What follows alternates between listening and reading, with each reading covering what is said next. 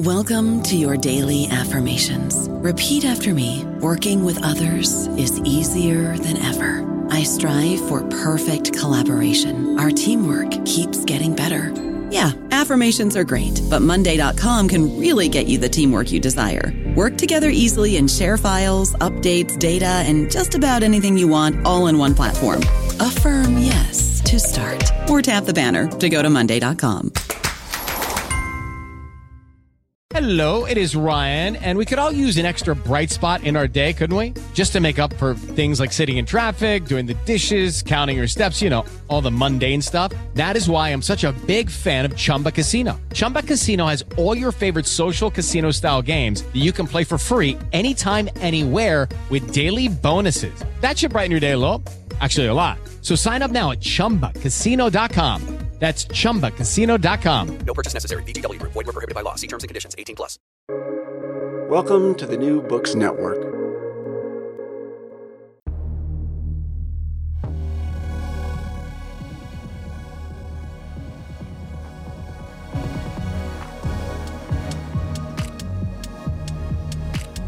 Think About It. Deep conversations with Uli Baer on big ideas and great books.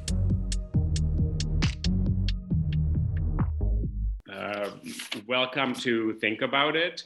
I'm your host, Uli Baer, and I'm very excited to have two guests today to talk about the philosopher, writer, and thinker Hannah Arendt. So my guests are both at Stanford University. Courtney Hodrick is a PhD candidate who's nearly finished with her PhD and an expert on Arendt. So Courtney, first of all, thank you for joining us today. And my second guest is Amir Eshel, who is the Edward Clark Crosset Professor of Humanistic Studies at Stanford University, a longtime friend and colleague who has been a guest on this podcast. We've talked about Paul Celan before, and we have worked together. And I actually remembered this morning, Amir, while I was Googling you, that we co-edited a volume of essays on Arendt's work called Arendt Between the Disciplines. And for our listeners, I'll just remind them the podcast is available on Spotify, iTunes, all the podcast platforms. I'm on Twitter as @UliBaer. The podcast also has a Twitter at Think About It or Uli Baer Podcast. And you can find, I think, 155 episodes on various thinkers. I had the great pleasure to talk to Richard Bernstein about Hannah Arendt. He passed away a few months ago, which is a really great loss for us. And he was Arendt's student, which for me was very, very moving to talk about Arendt with him. It was a very funny conversation, also very moving, very personal. And I also talked to Samantha Rose Hill about Hannah Arendt once, who published a book conversation. So first of all, Courtney and Amir, welcome to the podcast. Thanks so much for the invitation. It's great to be here. Same here, Uli. Always a pleasure. So I thought, Courtney, maybe, why I contacted you is because I was talking to Amir about Arendt's book from the 1920s, which wasn't really published until the 50s, her biography of a Jewish woman who lived around 1800 in Berlin and founded and ran for a while a literary salon with intellectuals, writers, diplomats, important people. Rahel or Rachel Varnhagen, and she wrote this kind of an intellectual biography of this German Jewish woman from 1900, and Arendt called her once, which I found very sweet and moving, she was my very best friend, but she lived 100 years before me. And maybe we can start there. And this book is, to me, I have to say, I was really absorbed, and I've read it now several times, and it seems to lay out all the topics that Arendt will engage with throughout her life. At the same time, it's a very strange book. It's not a proper biography, and in some ways, maybe you can start us out by saying, what is the status of this book in Arendt's work, since it's very, very early in her career that she writes it? Yeah, that's a great question to start with. I mean, I think you've said it perfectly. It's a really early work. She's thinking through a lot of the questions that are going to occupy her throughout her career. In particular, questions of Jewish identity, questions of history, what it means as a person to live in a society, how the individual defines herself in relation to her society, in relation to her heritage.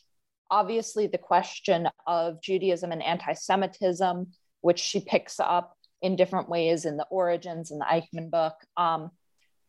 But it's also, I love that quote about her seeing Rahel as a friend, because it's such a loving and lovingly critical portrait of another thinker. I think she doesn't want to do a hagiography and say, this is the greatest thinker of a generation and we should all be worshiping her. Like, that's not what she's doing. She's just trying to understand. And all the way in the end of her career, when she writes The Life of the Mind, she comes back to the question of thinking and understanding and putting yourself in someone else's perspective, which for her is so key. This imaginative process, this enlarged mentality. She's sort of drawing on Kant, right, as she's thinking about this. But, the idea of thinking, what does it feel like to be inside someone else's head, becomes really key for her for the task of philosophy. And I think she didn't even realize how key it would be when she was writing the Varnhagen book, but it's what she's doing. She's sort of lovingly trying to understand what it would have looked like inside someone else's head. And I think that's a really exemplary attempt. I don't think she always sticks the landing in this book. I think you can see the ways she grows as a thinker afterwards. It's an early work with all the sort of euphemism that entails.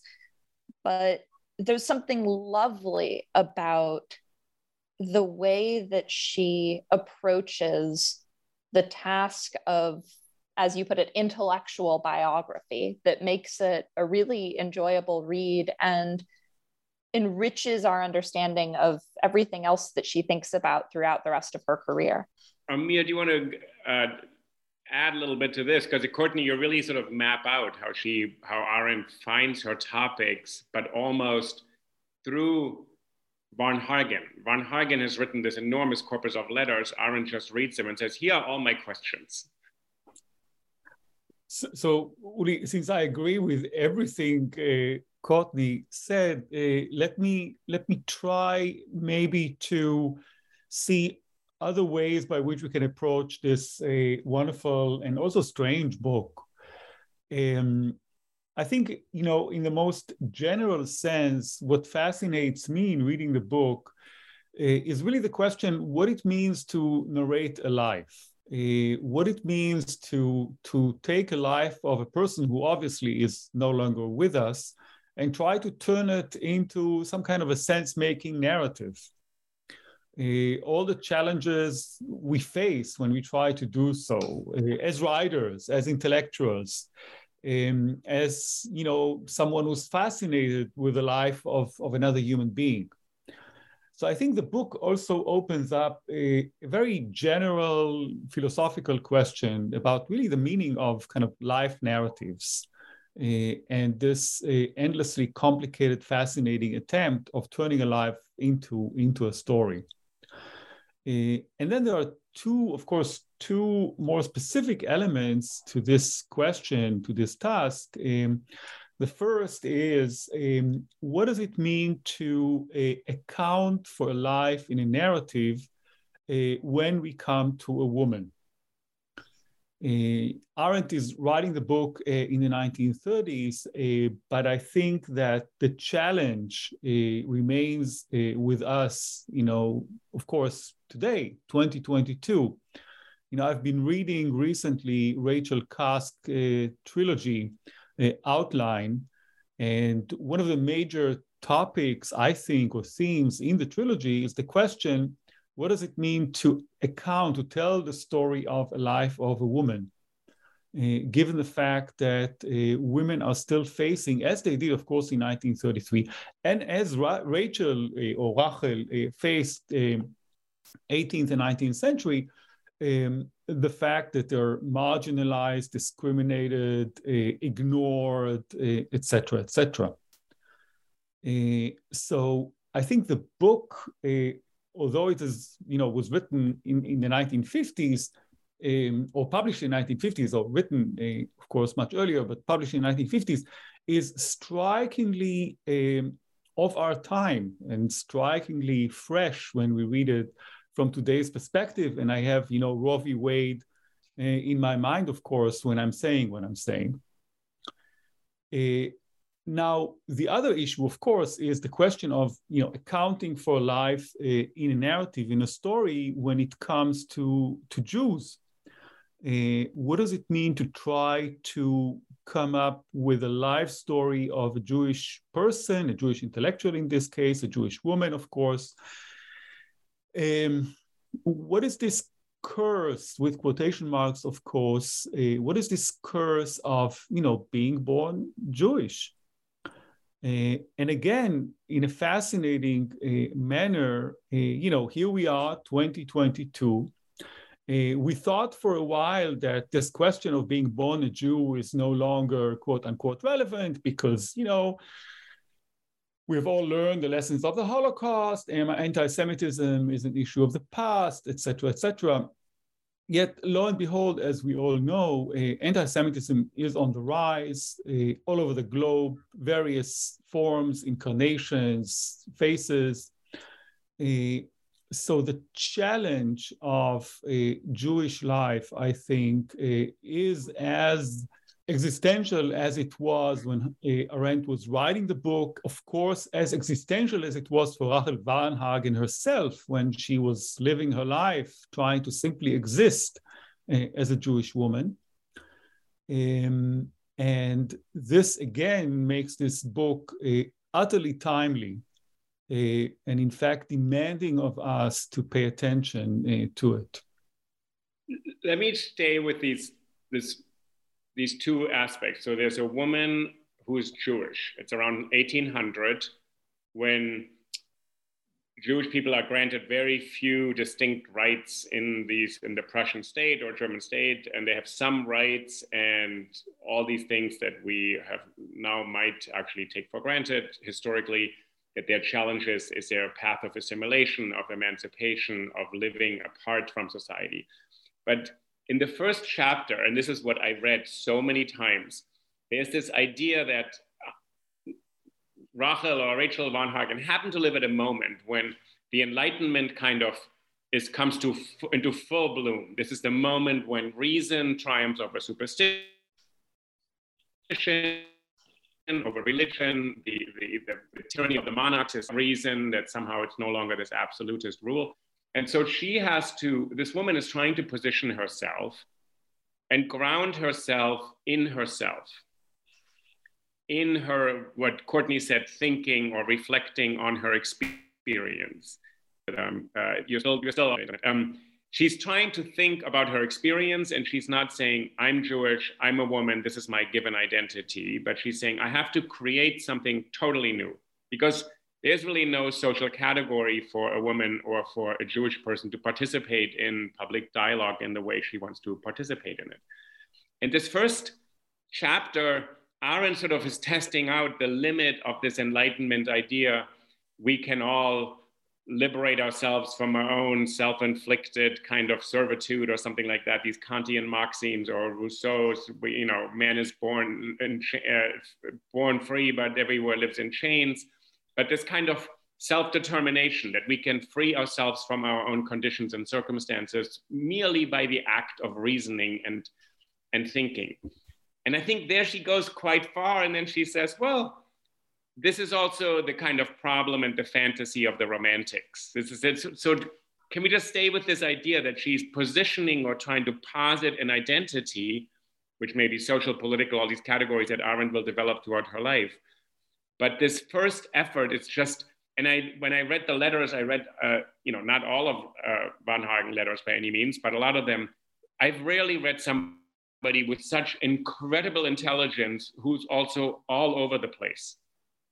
It's just every sentence goes wherever it wants to go. She just keeps on saying this and writing and this and that and this, but it's just an amazing intellect. And you can sort of see Arendt getting really excited and getting really frustrated because there isn't enough structure to it.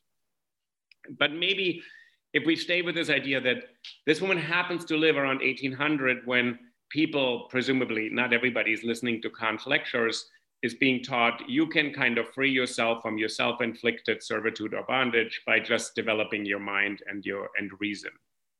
So this is something I find really fascinating about Varnhagen, because she's such a foil for Arendt. Because I, especially, thinking about in the context of today's politics, something that a move that Arendt makes that often alienates her to modern readers, and I've found this in particular when I've taught Arendt, is that she was very resentful of the idea that just because she happened to be a woman, she was expected to be a feminist, that just because she happened to be a Jew, she was expected to be a Zionist. The things that sort of get broadly grouped under the category of identity politics, good or bad, she rejected. Arendt was such an individual and wanted to think for herself and wanted to come to her own conclusions. And yet she sees in Varnhagen this woman who is really trying to break free and be this completely independent intellect, independent of all forms of givenness. She sees a real tragedy in that, because Varnhagen was able to sort of get away from the heritage she had been given, but she ran full force into an anti-Semitic society, a sexist society, a world that would always see her as a Jewish woman. And so she ended up in this really tragic in-between position where she wasn't able to ground herself in the past. She wasn't able to draw on her heritage. She wasn't able to, I like what you said about her thoughts being all over the place. She hadn't received that sort of education, both as a woman, but also as an assimilated Jew. She hadn't been given a history that she could use as a foundation to build herself a new future. And yet the world insisted on imposing all of these expectations upon her. And so I think Arendt really does see Rahel running up against the limits of the attempt to liberate ourselves from our givenness. And at the end of the book and at the end of her life, Arendt talks about Rahel Varnhagen goes back to writing her letters in Hebrew script and embraces in the end, especially in her friendship with Heine, embraces a model of assimilated, she remained assimilated forever, but like assimilated Jewishness that advocated for Jews as Jews rather than, Arendt, this is sort of a running theme throughout the book. Arendt sees in Rahel this desire to be the special one who was able to get out of the circumstances that everybody else was stuck in. I think Arendt has a little bit of that for herself, especially when it comes to gender. She wanted to be the thinker who was so great that she didn't need feminism, right? That she didn't need to think about gender. It's something I'm pretty critical of her for. But, I think she sees Rahel Varnhagen advocating for Jews as such, rather than individuals escaping from Judaism, and sees that as a positive trajectory. And it adds some nuance to a lot of the ways that Arendt wrote and thought about her own identity as a Jewish woman, because she obviously goes through the same questions and faces, even more horrific anti-Semitism, faces sexism, faces the same issues that Varnhagen faced. Can you say a little bit more about what does it mean for her at the end to think, I am assimilated, but I'm fully aware that I was born a Jew, and there's this idea that some people will hide this, get baptized, assume new names, and basically blend into Gentile society as Scholem will say to Arendt 100 years later, the great and tragic misunderstanding of German Jewry that this was possible when the Nazis ultimately root out all these assimilations and say this never happened. But when you said von Hargen is trying to live in the society, assimilated, and yet as a Jew, to preserve her difference, know it, but not insist on it in a way to say my difference becomes my identity. I think this is really, and what you said, what Arendt about her own, what she says, I am a woman, or what she writes in letters, she says, of course, I have a very self-evident understanding of my own Jewishness. I never had a problem with it. She sort of, for her, everything there is self-evident. She doesn't need to interrogate it. These other people struggle with it. But for me, it's all just sort of, this is how it is. This is who I am. And then she moves on. But in a funny way, in von Hargen, she examines exactly what she skips over in herself and says, oh, this to me was never ambiguous. I always knew I was Jewish. This is silly even to ask me this, especially after the Eichmann trial, when people doubt her affiliation or affinity with the Jewish people. She said, this is absurd. And when people say what you said, you as a woman, she says, that's absurd. But the absurdity that she thinks in this question, she examines in von Hargen over and over again, that von Hargen wants to insist both on her difference and be part of, or become accepted in society. I mean, and this is where the idea of plurality comes in, which is so key in Arendt.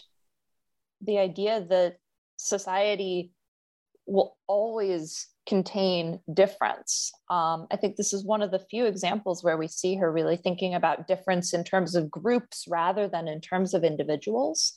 But this idea of having both and, that it's not about giving up the things that make you different in order to become part of a society. There's a line in the von Hargen book where Arendt talks about anti-Semitism as a constitutive part of the Christian tradition. And, you know, it was everywhere and it was pervasive. And she makes the point that when you assimilate into a society that hates you, one of the things that you internalize is that hatred, that there isn't a form of neutrality where you are just nothing. You know, when she talks about the phenomenon of Jews choosing to get baptized, you know, for them to baptize themselves into a religion that in the time, in the context, you know, otherized them, subjugated them, marginalized them, is to choose to take on, really, I would say, a form of self-hating. And, you know, Arendt got called self-hating, especially, as you mentioned, after the Eichmann trial and after some of the things she wrote. But I think she's really struggling with what possibilities actually exist, given history, and given that each of us arrives in a world that has existed before us, in which there are pre-existing prejudices, in which each of us is born into a position in society that has been determined by factors outside of our control. What are the choices that we actually have for how to engage with our own histories? What are the choices that we have for how to position ourselves within society? And I think part of why Arendt always saw her Judaism as self-evident was because she had seen this example of history and the tragic history of German Jewry, and realized that there is no escaping the sort of centuries of history that come to bear on the individual. And that doesn't come with any specific, you know, there's no specific thing that you have to do that she would say you have to do if you're born Jewish. You know, she wouldn't say that because of X, Y, Z, you know, you should observe so-and-so, or you should do this or that. But the starting point has to be grappling with history. You can't start from this position outside of history because there isn't one. You know, Rahel Varnhagen looked for one. She couldn't find one. There is no one, because of politics or lack thereof, which was, of course, the case for Jews in Germany, 18th century, 19th century. They did not, perhaps they could not, I mean, we can leave this question open, form themselves politically as a group and speak for themselves politically as a group in concert, as Arendt, would say. And that's another thing I think the book grapples with. Namely, Rachel may have been able to try to connect with others and speak with others as a Jewess in concert, but she didn't. But was it really a possibility? Was it really a possibility for her? Probably not, for internal Jewish reasons, but of course for German reasons. It was not a viable political path. So that's Rachel, end of the 18th, beginning of the 19th century. I think when Arendt sits down to write this book, she grapples, of course, with the circumstances of her own time in which there is such a path. So at least for a while, Jews in Germany could have formed themselves politically and speak in concert as Jews during the Weimar Republic. This did not happen. They rather joined, German parties, or many of them became Zionists. Gershom Scholem, of course, being a prominent example. So again, I think the book thinks also the moment in which Arendt writes it, or invites us to think with Arendt when she writes it. What are the actual options Jews have in their given historical moment? Another thing I think we should probably highlight here is the implicit criticism I think Arendt levels here at the Romantics and at this romantic idea that one can live one's life as an artwork. Everything is possible. I'm this empty canvas. I can draw on this canvas whatever I wish, whatever I want. I'm utterly free. Everyone is utterly free. We are doomed if we're not using our boundless freedom, etc., etc. This is certainly not the case. I think this book says implicitly, this is not the case. Life is not an artwork. It's much more complicated. It's much more intricate. The idea of freedom is not the freedom to do whatever I choose and to live in utter, disconnect or without any form of subjugation. That's a very romantic idea of freedom. Freedom is something else, something we need to pay much closer attention to. And later on in her life, Arendt will define it as the ability to begin, to start, to set off, etc. I think that she comes to this idea of freedom also from this book, understanding that the romantic notion of freedom is something we cannot hold on to. It may be possible for some to live their lives as if it were, an artwork, but it's not something open to all of us. And Rachel is a good example for that. By the way, Arendt herself is a good example of that. I mean, let's think of her. She finished her dissertation in Heidelberg with Jaspers. It's not that she could decide to become a professor. I mean, this path was not open for her in Germany of the time. As a woman and as a Jewish woman, she would not have become a professor of philosophy at a German university. Let's just, put it on the table. Her decision to write this book was her habilitation, the second dissertation, the key to enter German academic life, is a case in point.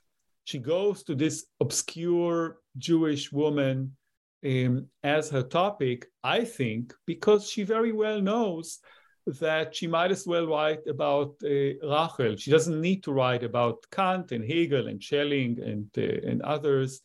She can turn to Rachel Varnhagen because no one will give her a professorship in Germany under any circumstance. Well, interesting. Liliane Weisberg wrote an essay on this for the German edition, and she recounts the story how in the 60s, Arendt was able to obtain restitution from the German state by proving that actually she was on a path to becoming a professor, and this would have been accepted as her habilitation, which was probably unlikely, as you said.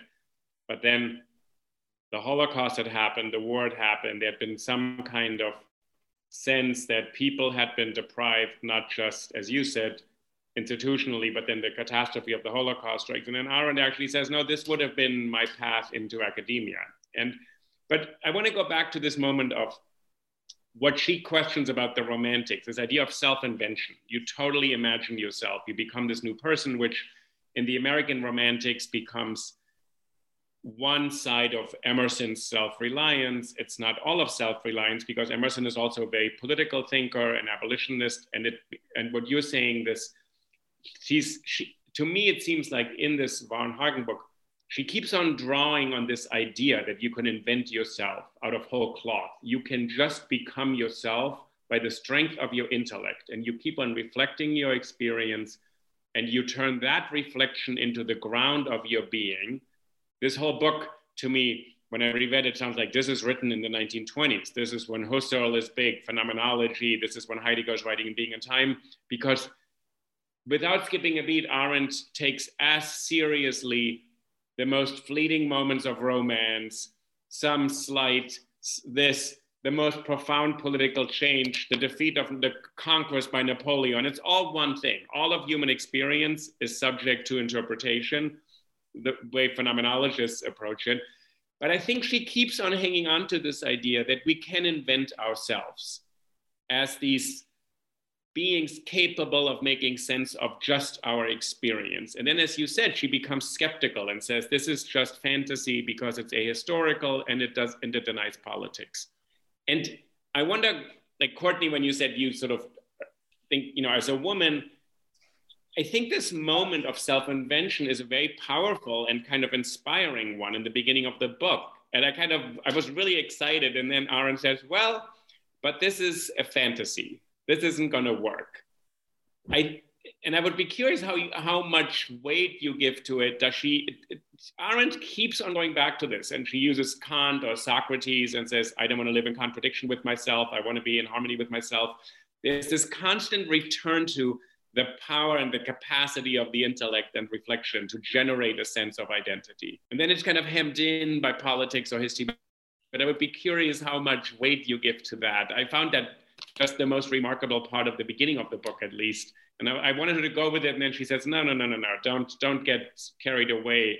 Here's the limit to this. This is a delusion, or she calls it fantasy, I guess. I mean, I think that's what's so fascinating about Arendt as a thinker. And I think that actually also was somewhere that her background in phenomenology comes out, because she's running experiments, right? Like, she wants to figure out how far can we push this theory until it cracks. Obviously self-invention through the intellect is an important part of being a person. We want to liberate ourselves from our self-imposed nonage, Kant, etc. We want to think for ourselves. How far can we actually go? And with Rahel Varnhagen, she finds that limit. Like, okay, the intellect can get you this far, but no further. And I think there's something really profound. I think she does it as well with politics. When she writes, I've been working a lot on revolution, and I've been thinking a lot about the way that she writes about the American and the French revolutions. And there, it's about how far can politics get you? What can politics accomplish? What can't politics accomplish? I think there's no one tool in the toolbox. There's no one philosophy of this is exactly how you're supposed to live your life. There's really this effort to figure out what are the important aspects of, and this is why she calls her book, the human condition. It's not human nature, it's the human condition, and the aspects of the human condition that she explores find how to balance them. And I think Varnhagen was unbalanced. She was trying to do too much alone. Amir talked about Arendt writing about freedom as the ability to begin. The other definition of freedom that she comes back to a lot is the Roman inter homines esse, being among other people. And there's a loneliness to this romantic self-invention, because if I invent myself to myself, there's nobody to see me. There's nobody to reflect myself back at me. And it's in her friendships, it's in her letters, it's in the salons that she founded that Rahel found these spaces where people could reflect herself back at her. And this realization that Arendt has that even self-creation requires someone else, because you need someone else to be with to know that you are a self. And it's true that, Socrates talks about self-conflict and the conscience and being in dialogue with yourself, and you're never alone if you're in dialogue with yourself, etc. But friendship becomes so important throughout Arendt's life, throughout her writing. And I think it's because friendship gets us out of this romantic solitude where we are this beautiful self with no one to witness it. That's really helpful, Courtney. So let's say the romantic idea of self-invention, there's a limit to it. What if that limit is, to put it really in today's terms, the systematic sexism and the anti-Semitism of that society? So Varnhagen says, I'm going to invent myself. She encounters limits that a man, like who's reading Kant at that time, a German Christian of noble birth, would not encounter, because he would just keep on inventing himself. And so it's really interesting that she picks a figure who, how you just framed it, allows us to understand what are the limits to this Enlightenment project of self-determination, self-invention in a creative sense, in a powerful sense. But she says, well, Varnhagen can't accept the limitations because those limitations are nefarious and ill-begotten and horrible, because they're just prejudice and bigotry. So it's not that she's encountering the limits because she says, well, my limit is that I live with others in the world. Because my limit is people don't even accept me for who I am. Does that make a difference? You see what I'm saying? And Arendt, for herself, as you both said, later on kind of continually refuses anti-Semitism and sexism as a limit on her. She says, these things happen. They were horrible. This is why, but this is not the limit to myself. My limit to myself is my capacity to think, or I make philosophical errors. And the greatness of my life can be my friends, my relationships, my correspondence, my community. So thinking about this question of if Varnhagen had been, as we would say today, right, a cis white straight man of Christian birth, etc. I think Arendt is making the point not only that society imposes limits because of prejudices, but also that, and this is where she talks about, anti-Semitism being baked into Christian history.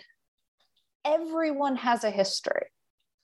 Everyone has aspects of their position in society that circumscribe who they are. Everyone has identity categories that they are born into. There is no neutral outsider perspective. And it's really interesting. So she opens The Human Condition talking about Sputnik and talking about this launch of a human-made object out of the world.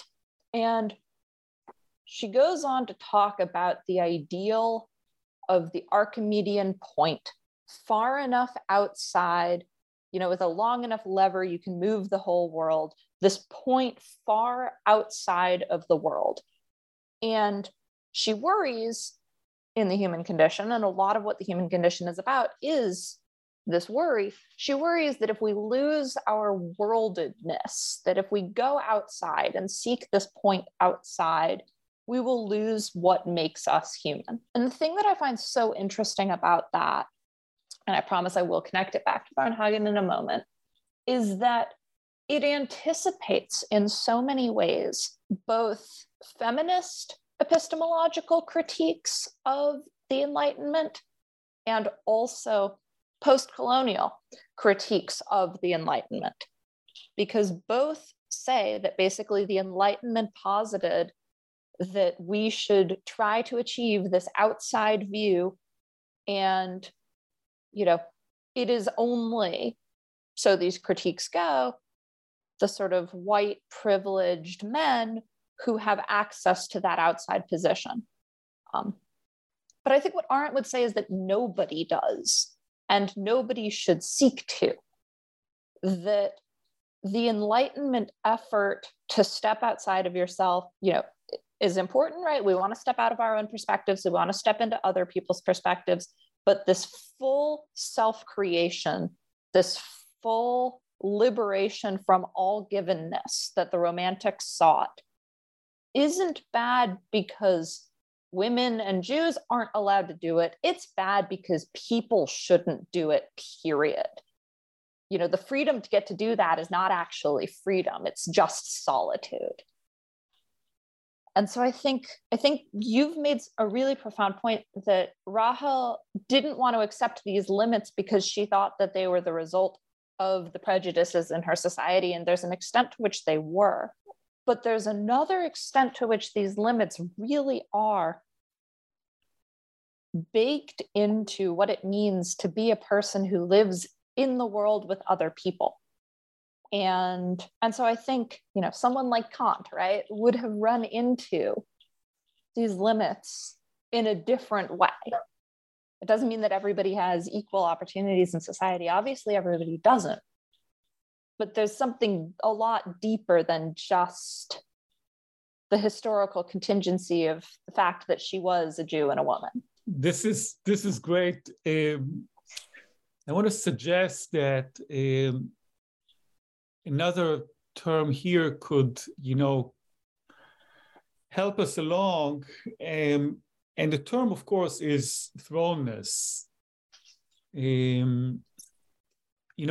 Rachel is thrown into the world. She's thrown into a certain set of life conditions. And the question is, of course, what to do with it.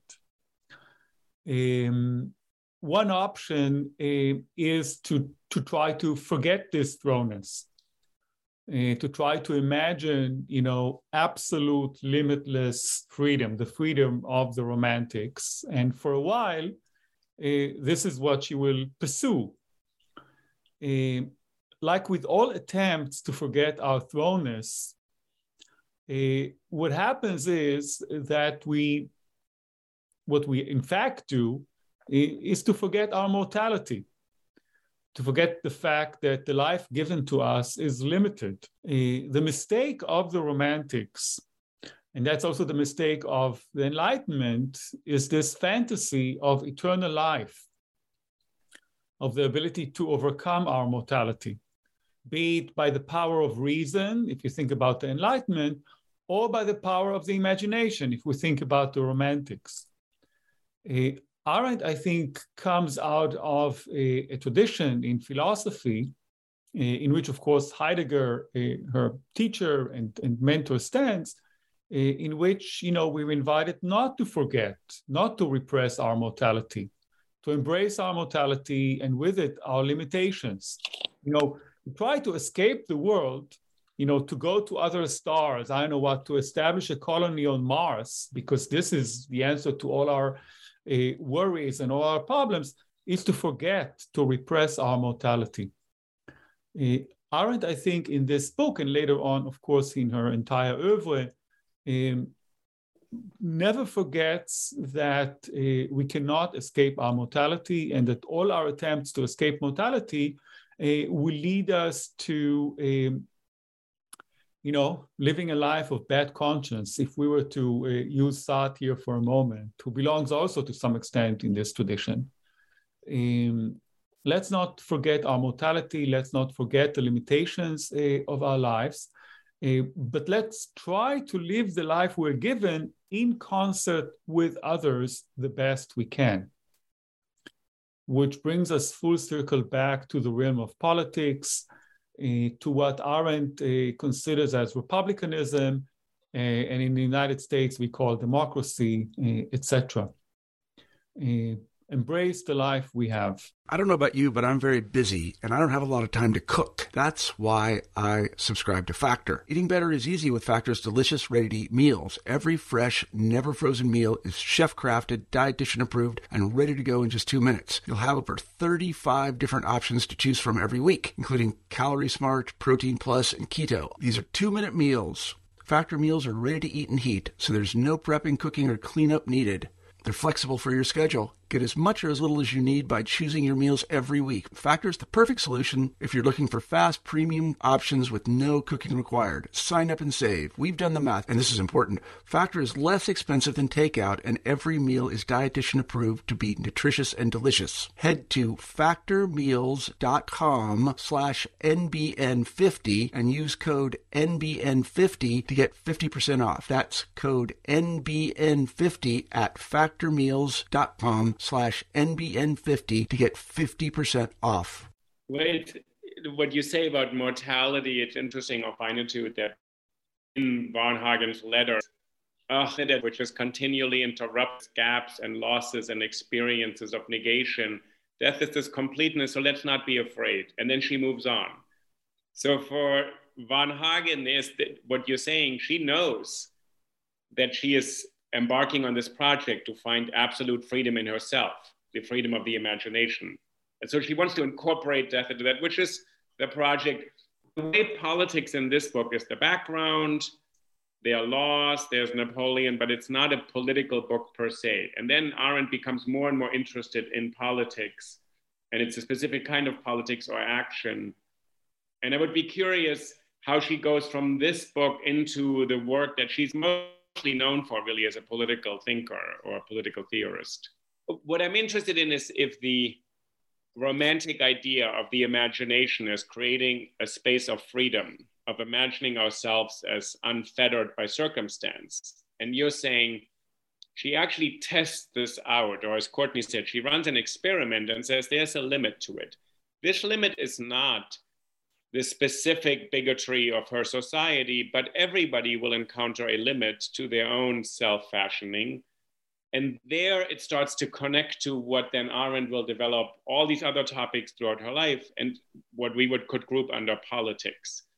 To live in community, a life with others, in conflict or in harmony, whatever it is. But I'm kind of trying to understand how you get out of this very powerful idea that the self can create itself out of itself. And then Arendt says, well, there's a limit to this because it becomes a kind of solitary or solipsistic and actually very lonely process. And secondly, we are always already in community, in relation, in conflict or in harmony. It's not always good. It's just we are already in relation. We're born, like we're not born alone. So how does she manage to then, and the Varnhagen book to me, politics is sort of there. It's in the background, in the air, but it's not more, politics is no more important than her engagements or her marriage or her friendship with Paulina, her best friend or something like that. All these things are equally important. There's no emphasis, say politics is the answer. I'm gonna end this book and say, aha, this woman was not political enough, right? Well, I would say, especially for a woman of that era, engagements were politics. Excuse me. And I'm hardly the first to note this, but there's a model of politics that is being practiced by Varnhagen in putting together these communities, these salons, in putting everyone in a room to talk. You know, it's not the public square that Arendt ends up praising throughout the rest of her career. But it is, you know, we could think of it in terms of, is it Warner on publics and counter-publics, right? It's a bit of a feminine counter-public. But can you say a little bit more about that? That's really interesting, that it's not political in the sense of legislature, big institutions of power, but something else. Absolutely. Well, I think politics for Arendt is about more than just governing and making laws. Politics is about the space of appearance in which other people see us act, see us advocate for the things that we believe, in which we then enter into dialogue with others.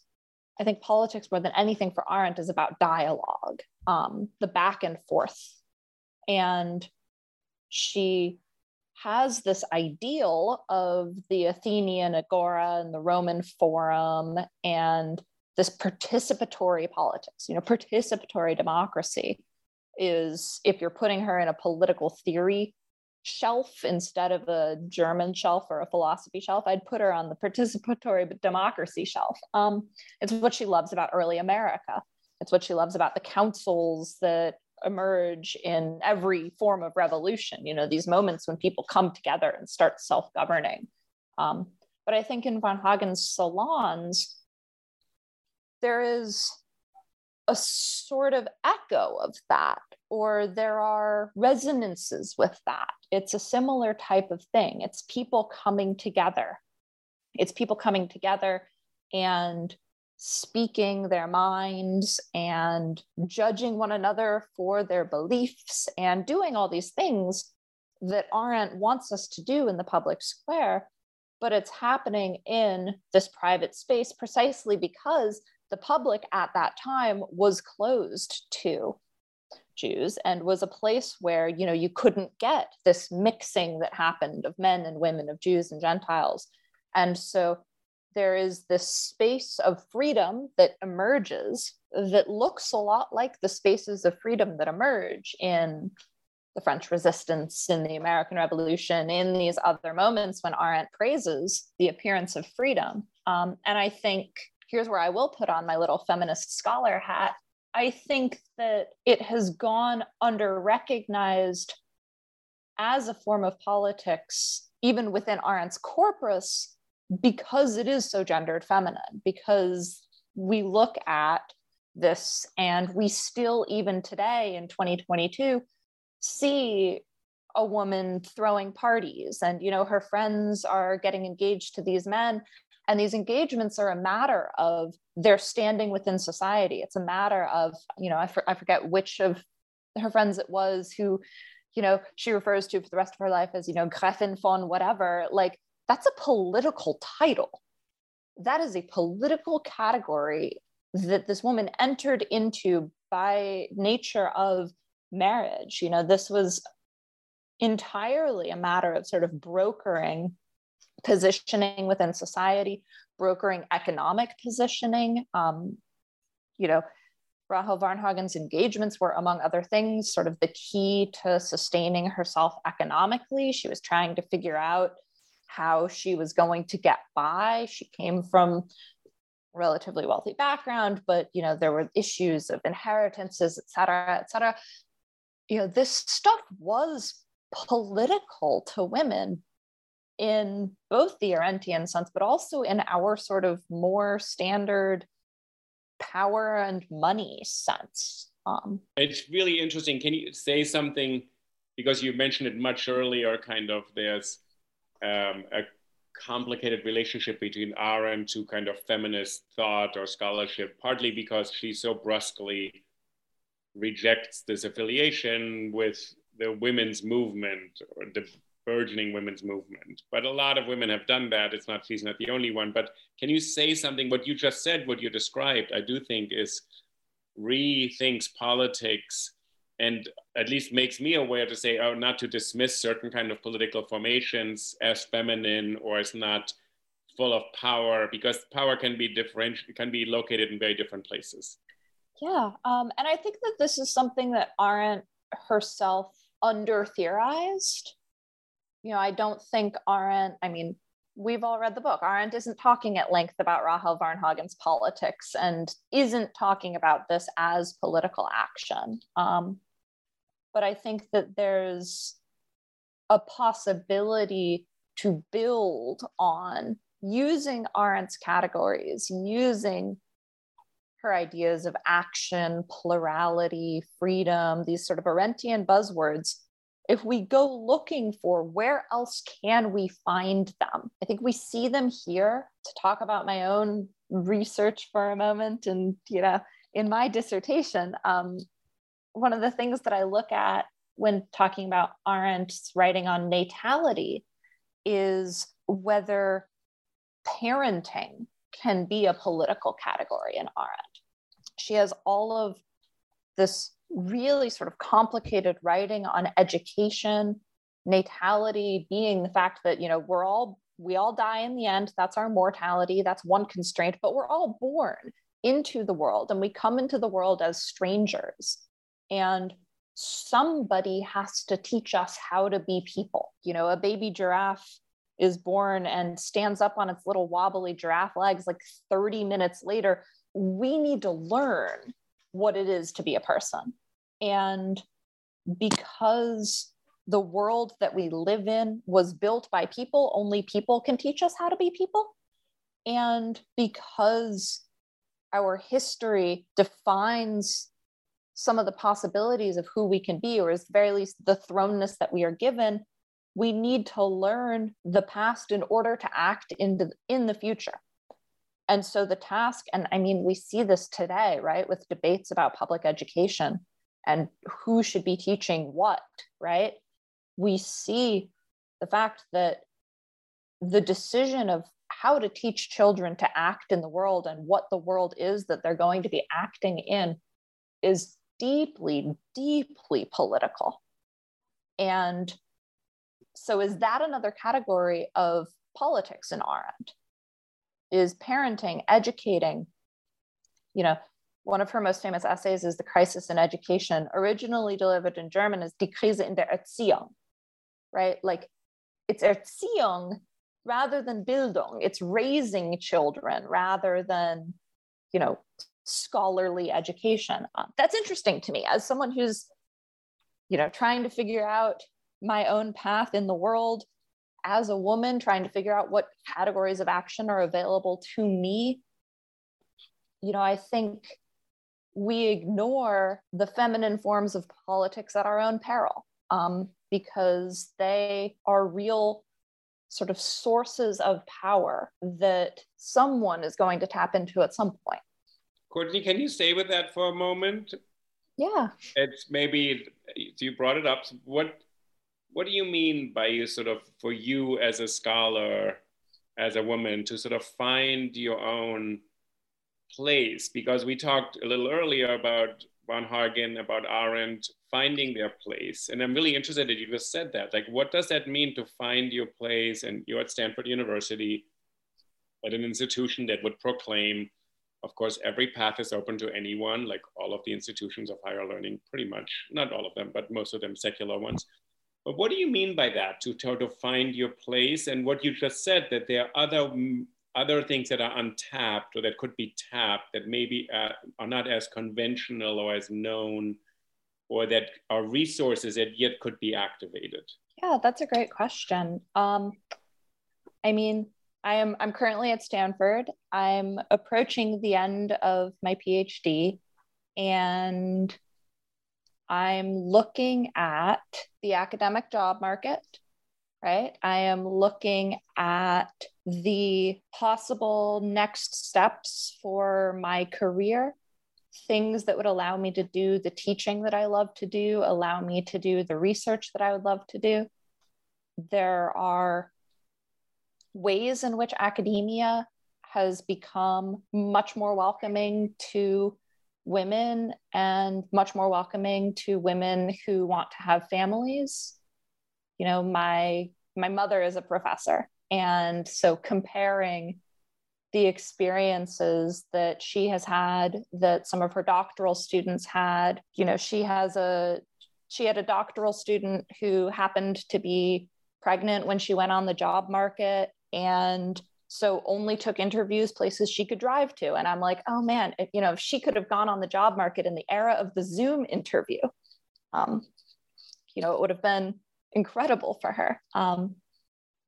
But there's other ways in which, as the research demands get ever higher in the ever ratcheting arms race of publications, as the jobs get more and more precarious and a higher percentage of academic labor gets done by adjuncts, lecturers, rather than people with a tenure track position, in addition to some of the academic freedom angles of tenure, there's also stability, right? Like, how many times is a young academic expected to move in the first 5 years of her career, first 10 years of her career? These are questions that I'm asking myself. And, like Arendt, I am looking for places that my voice can be heard. Thank you again for having me on this podcast. I'd be remiss if I didn't say thank you for that. Like Arendt, I am fascinated by the porous borders between the academic world and the public square. I am not on Twitter. I don't think that Twitter is a particularly conducive public square to the type of thinking and conversations that I like to have. You may have noticed that my thoughts tend to ramble a little bit. I don't compose tweets very well. But it's actually quite useful what you just said, and I actually think listening to you is very powerful and very moving. And in a way, I think Arendt would have very much, almost in spite of herself, listened to you and said, oh yes. And she says these very entertaining and correct things, and academia and academic publications are generally completely irrelevant. What academics publish is useless because it's a machine that satisfies some other need. And for her, this independence of thought that earlier we characterized as kind of romantic introspection was always generative and exciting and powerful. And she bristled at every attempt to curtail that. So she kept on reactivating it, I think, in herself. And she would have said to you, of course, but don't find a job where you just commit, stay in one place forever. That is just the death of the mind, kind of. And you would say, well, the precariousness and getting a salary and all that. And she was completely aware of this as a refugee, as she herself wrote about, and we as an immigrant, as a woman, as someone who never had tenure. But I think these questions are, for her, worked out. Do you think at some point Arendt misses some of them because she was of exceptional intelligence? And I think there's something where occasionally she can really condescend and say, well, bootstrap your way out of your own condition by thinking, publishing, writing. And she was a very, kind of a productive person in that sense. But I'm curious whether you find some inspiration, at least in this dimension of her, that she says, you have to keep on rediscovering your independence of thought. Absolutely. And I think I feel a real inspiration in how much of her work was done in spaces that we would today call para-academic. And I think that there's a lot of incredible intellectual work being done in para-academic spaces. And I think more and more, the sort of path is going to be cobbling together here and there these opportunities. I would be interested to see what, everybody always wants to see what would Arendt say of today's world. But I think I would be most interested in her perspective on academic disciplines as such, because her work ends up studied in in German studies, in philosophy, in religious studies sometimes, in political theory sometimes. She does not fit in the neat academic boundaries, which, does not make her a particularly pragmatic subject for a dissertation, because, is she part of German studies? That remains an open question. She is, but she obviously is, but she's everything else too, right? And I think insofar as, and I'm going all the way back to Weber because he said it better than anybody, insofar as the financial pressures of academic research encourage epistemological and disciplinary blinders, encourage us to ask specific questions with the aim of getting published and not explore widely and not integrate between subjects. And insofar as the more these pressures ramp up, the more we do it, and the more we do it, the less relevant our work is. And the less relevant our work is, the less money there is to fund it. And the vicious cycle goes around and around and around. And he called it all in Science as a Vocation. And that was 100 years ago, and it's only gotten worse. I think Arendt wanted to be free from disciplines and yet also wanted to be somewhere that serious thought was being done. And so I don't think she'd be on Twitter. I'm not even sure she'd be on Substack. I love Substack. There's fascinating work being done there. I'm not sure she'd be writing on the internet. I don't know if the internet encourages the kind of thought that she wanted to practice. I wish I could bring her and sit her at my table and light a cigarette for her and ask, but.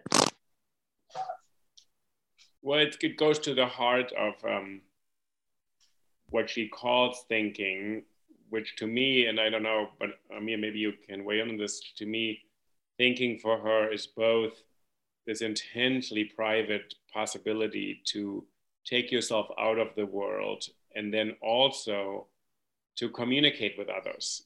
And it's always both. It's this kind of, you can feel her joy at trying to work something out in an essay. You can also see where she's working something out and you think, wow, I wish she had talked to somebody about this, because occasionally she is kind of off because she sort of gets invested into a thought and then it's very dialectical. But in some ways, she's also always invested in this kind of communication. And her teaching, her letters, I think after Eichmann, her teaching becomes more important for her. From her letters, her diaries, you realize her students sustain her more than her colleagues, which I find kind of remarkable or telling also, because the colleagues are mostly academics or journalists or historians who have a real problem with her for many reasons. One of them is that she doesn't fit into their categories. But I'm kind of interested in sort of what you raised as a question with Amir wants to weigh in, what is this idea that she as a thinker is a thinker, but she wants to engage with others, which is the model of this Von Hagen salon, who's just this woman who just sort of cannot contain herself because she has so many ideas and she isn't really educated properly, and she has to share them with somebody, because that is the joy of her life and the essence of herself. Well, I think, Uli, it goes back to the notion of thinking, as long as we thinking together with, judging and judgment. So it's not a thinking completely in retreat from the world, and it's not a thinking of self-indulgent. It's a thinking that always includes as a possibility, maybe even as an imperative, the need to come to judgment. And as we know, her notion of judgment always includes broadening the way we see ourselves to include also others before we come to judgment. So it's a form of thinking which I think stands, at least to some extent, in opposition to what we find in today academia. in which, we work and we think in very clear silos, be it disciplines, or when we write, our little essays and our little books, for academic presses, and we continue these conversations, in very limited silos. I think she poses for us a challenge. Courtney, I have to think a lot about what you say about social media. I'm also not on social media, but I constantly ask myself if this is not for myself, not for you, a way of retreating from the world. I know what, being very precious as far as I'm concerned. I can't get myself, to do it just because I don't want to spend the time and the mental energy doing it. But I must admit that every once in a while, I do kind of ask myself the question, well, in your time, this is a sort of, public sphere.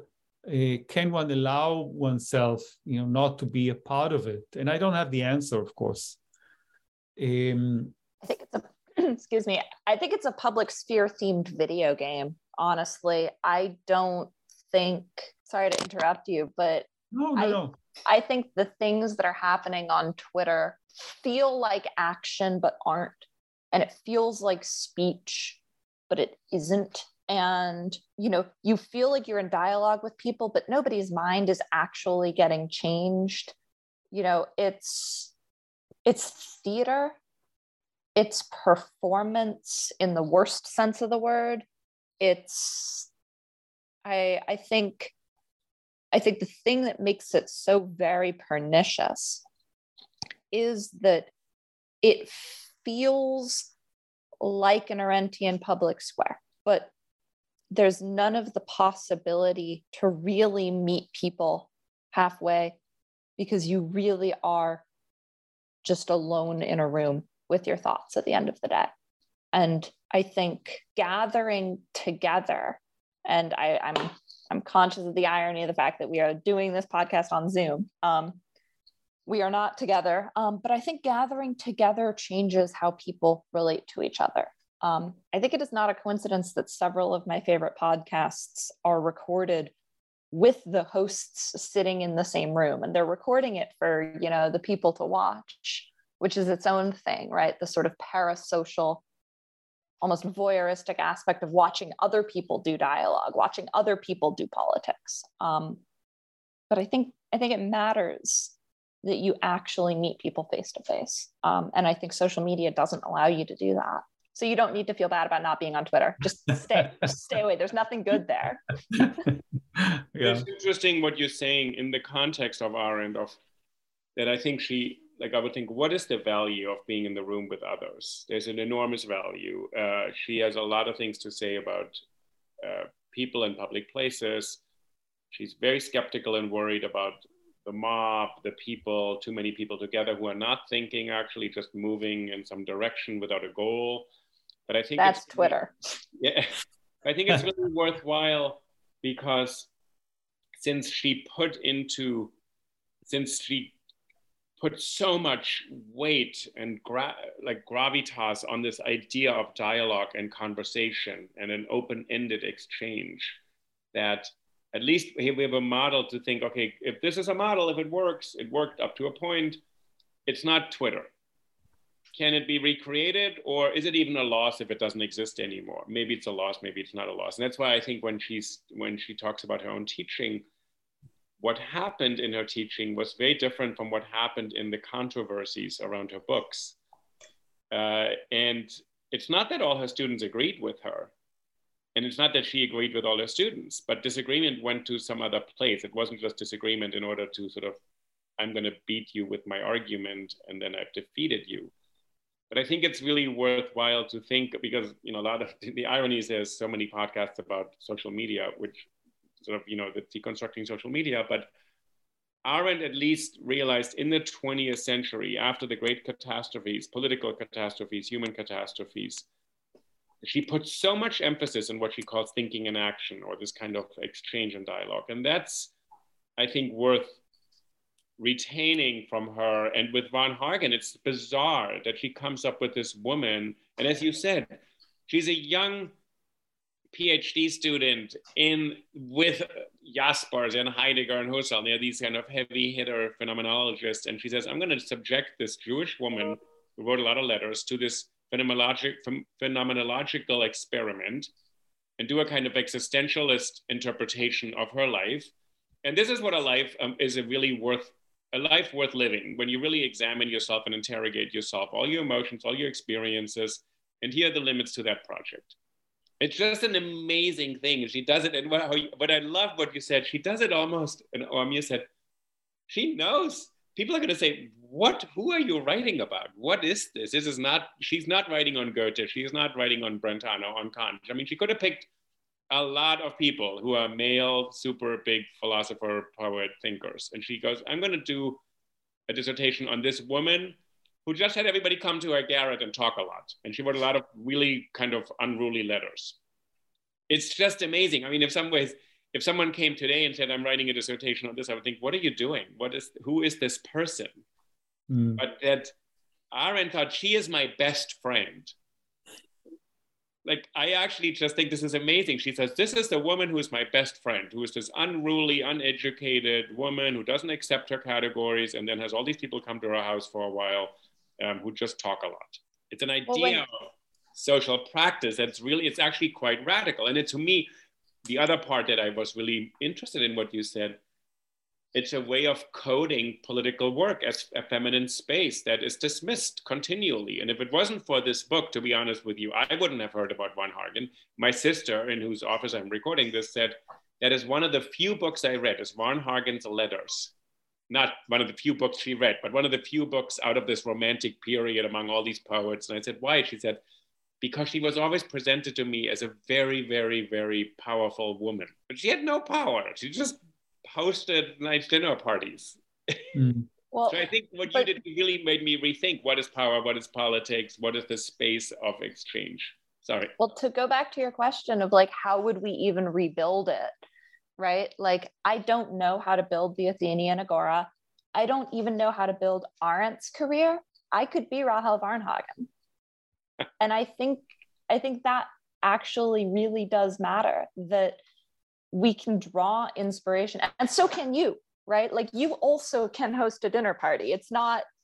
There's nothing inherent in being a woman that says that only women can host dinner parties.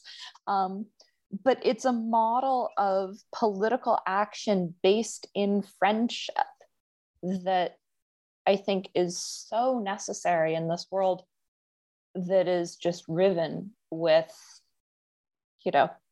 people trying to dunk on each other. Like, the opposite of dunking on someone on Twitter is inviting them over for dinner. Courtney, can I say something? But before I say this, I'd like to, kind of admit to the fact that, I'm an academic, I have a position, I have tenure at a place like Stanford. I speak or I say what I say, from an incredibly privileged position.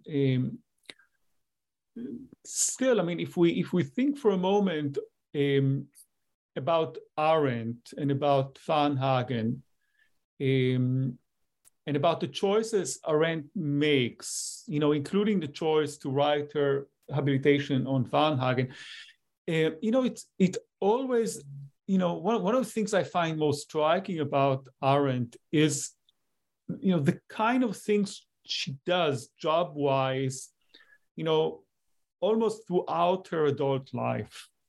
Before she gets invited to the University of Chicago and to Princeton, et cetera, she's doing all sorts of things, for the youth Aliyah and for the, reconstitution of Jewish intellectual life and libraries in Europe with Salo Baron.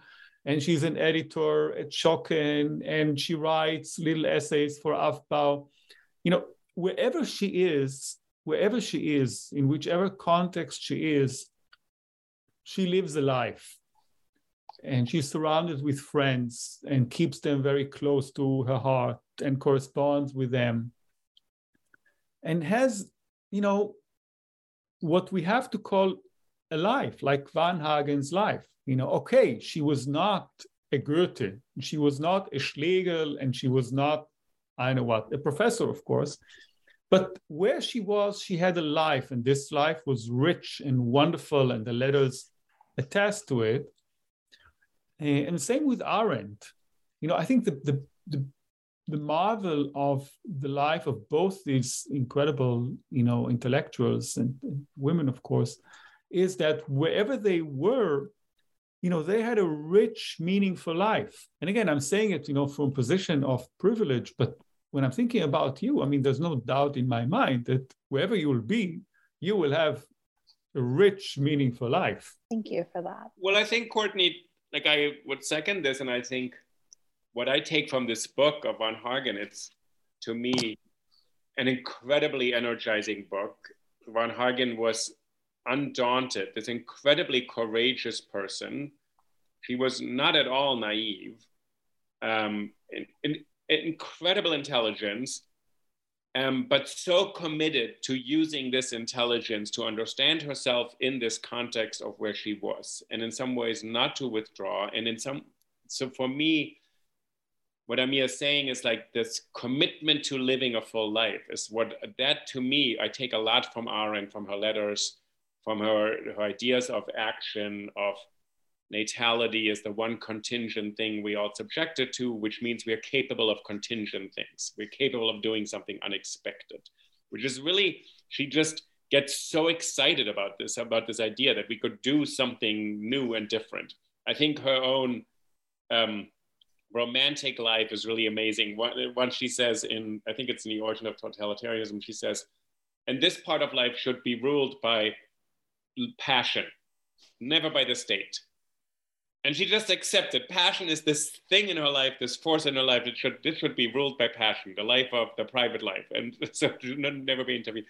But I think the idea that a life can be consciously created and someone can commit to it with all the risks it takes. And I think this is what the book is so interesting. She keeps on saying, Von Hagen is defeated.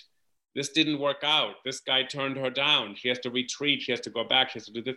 But somehow she's never defeated out of life. To me, the one sentence I love, which I think is quoted all over the place, is Rachel Von Hagen exposed herself to life the way you expose yourself to the rain without an umbrella. And it's very funny kind of statement. It's just oh yeah, I want to just expose myself to life, to the good and the bad of it. What is your take on this particular book? Because I think when people go to Arendt, they read probably The Origins of Totalitarianism as political theory. They read the Eichmann book as a kind of controversy and as a particular interpretation of what evil is. They read the essays and probably, I guess, The Human Condition as philosophy. I'm not sure. Why would you send people to this book, to this biography of Von Hagen? I think it's as close as Arendt ever gets to writing an autobiography. She lets herself talk about Von Hagen's Jewishness and Von Hagen's womanhood. And I think for readers who want to see Arendt think through what it means to be a Jewish woman, and who ask, why didn't she ever write about gender? Why didn't she ever write about, what it feels like to be this type of person? This is the book where she does it. And I think that's why she's so kind, but also so critical, but also just so loving of Von Hagen, because it's her, right? I forget who it was. I had a friend or a professor or someone in undergrad said to me once that every work of academic scholarship is an autobiography. That is especially true of this book. That's why you read it, because it's Arendt's autobiography. That's beautiful. I love that.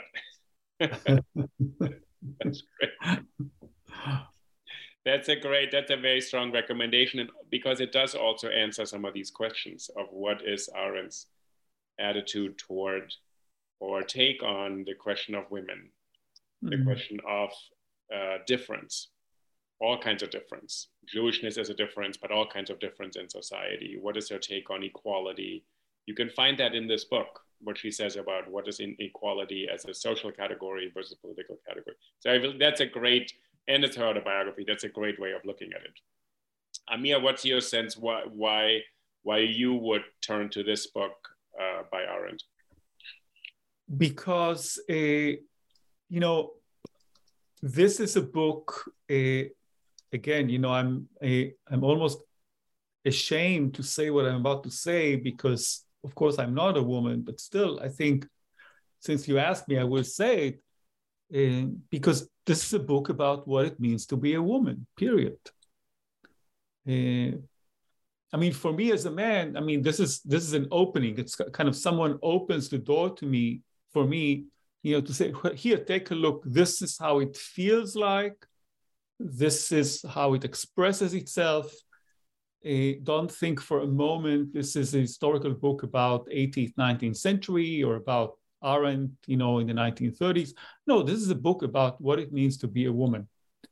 And again, I mentioned in the beginning, Rachel Cusk. If you read Rachel Cusk's novels and essays, and you put side by side, this oeuvre with the Varnhagen book, you will see striking similarities.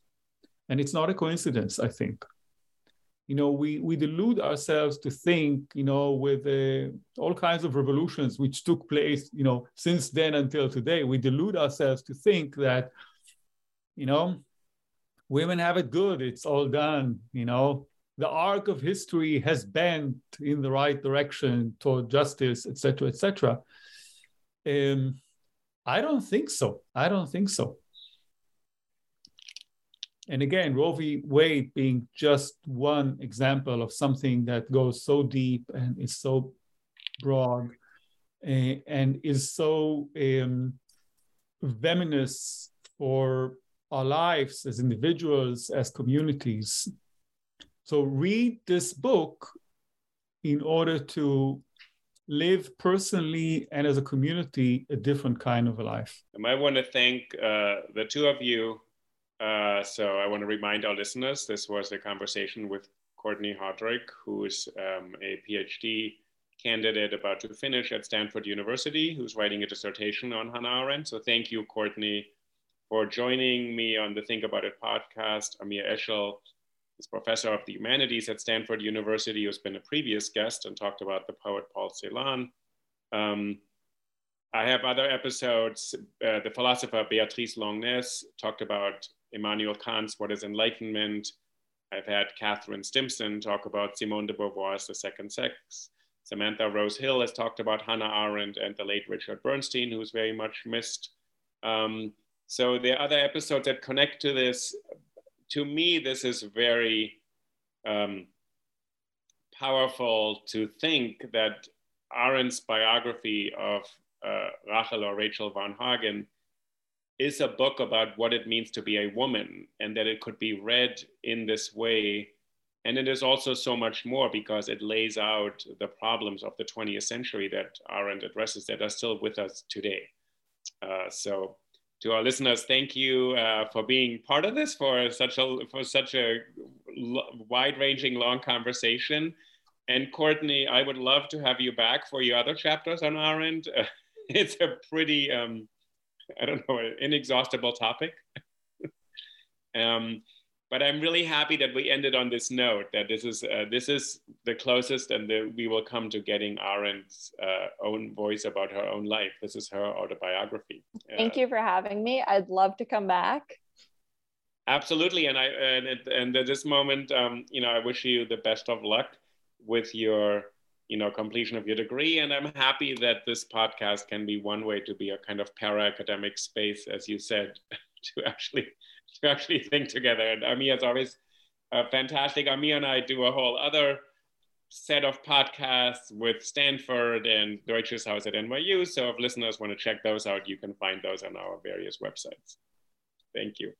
On this note, Uli, thank you for the initiative, for the podcast, and just being who you are. Thank you.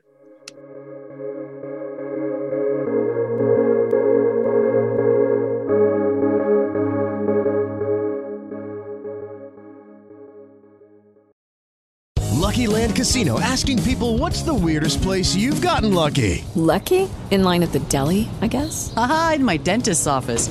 More than once, actually. Do I have to say? Yes, you do. In the car before my kids' PTA meeting. Really? Yes. Excuse me, what's the weirdest place you've gotten lucky? I never win and tell. Well, there you have it. You can get lucky anywhere, playing at LuckyLandSlots.com. Play for free right now. Are you feeling lucky? No purchase necessary. Void where prohibited by law. 18+. Terms and conditions apply. See website for details.